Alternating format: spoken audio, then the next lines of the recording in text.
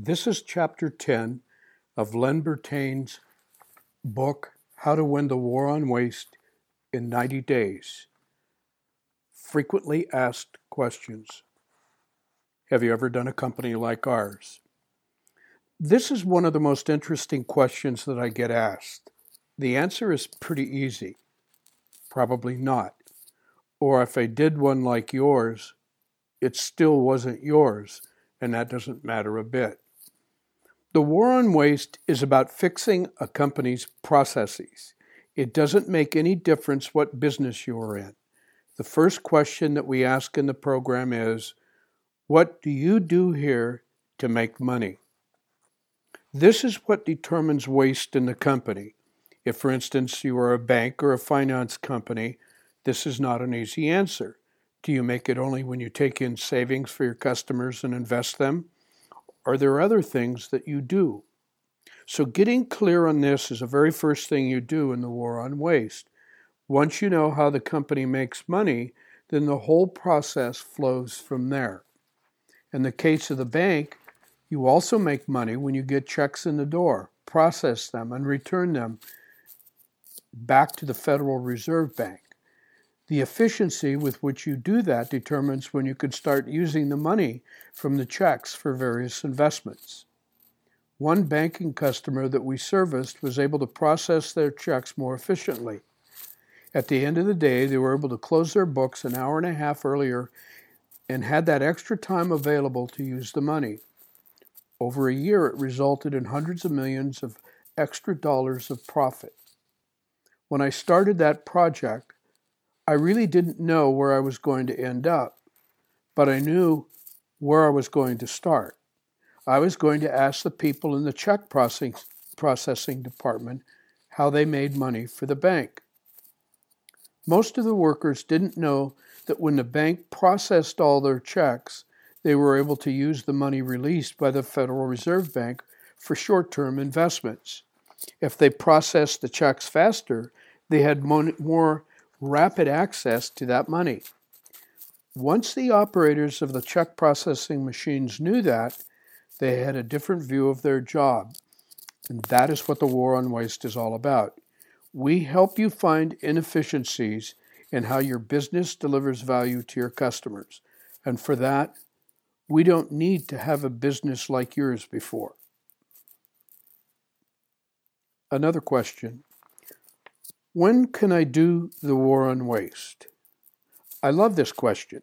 A company is either too busy or not busy enough, or they have enough money or they don't. And the answer for each puts a CEO or owner in the quandary. If she wants to do the war on waste, or he wants to do the war on waste, there is no answer that is going to work. Either you do it or you don't. This is a good problem because the war on waste makes companies money almost from the start. We take workers away from their job for about 20% of their workday, and they still seem to get their work done. Why is that? It is my conclusion from lots of projects and lots of different companies that most companies are 30 to 40% efficient before we start. In other words, they could do 30 to 40% more work and not have to hire anybody. When they start the war on waste, employees begin to think about the inefficient things that they are doing. So they start to eliminate or modify those things in the days immediately following the start of the program. The machinist stops by the crib to pick up a tool needed to the job for that day, until waiting for later in the day when he has to make that return trip twice. The secretary gets the paper from the supply room before she sits down at her desk, and that way she saves a trip and the time wasted doing so, and so it goes.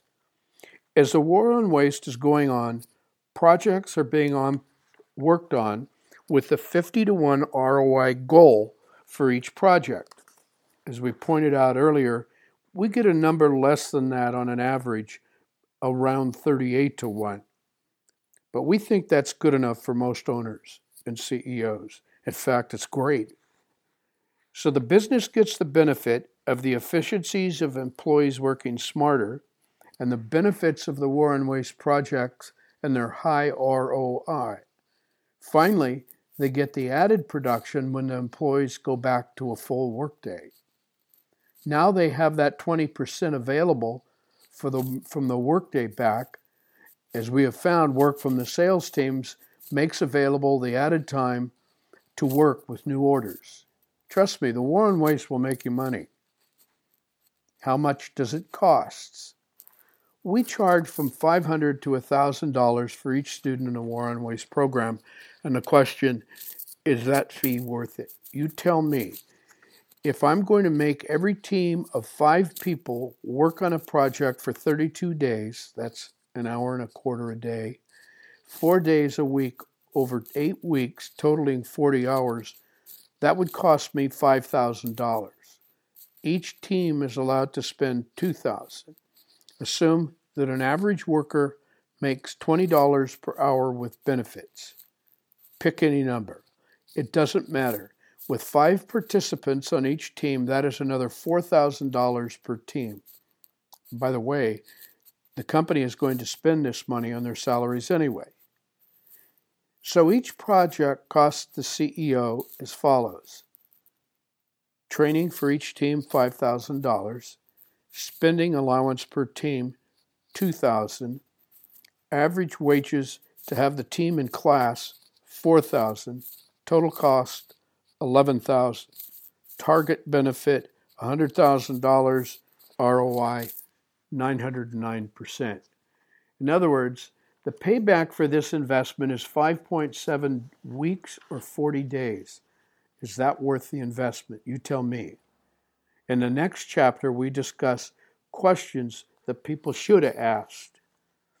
If you want to find out more about the War on Waste, you can go to the waronwasteacademy.com. That's www.waronwasteacademy.com, or read about the various books in www.lenbertainsbooks.com.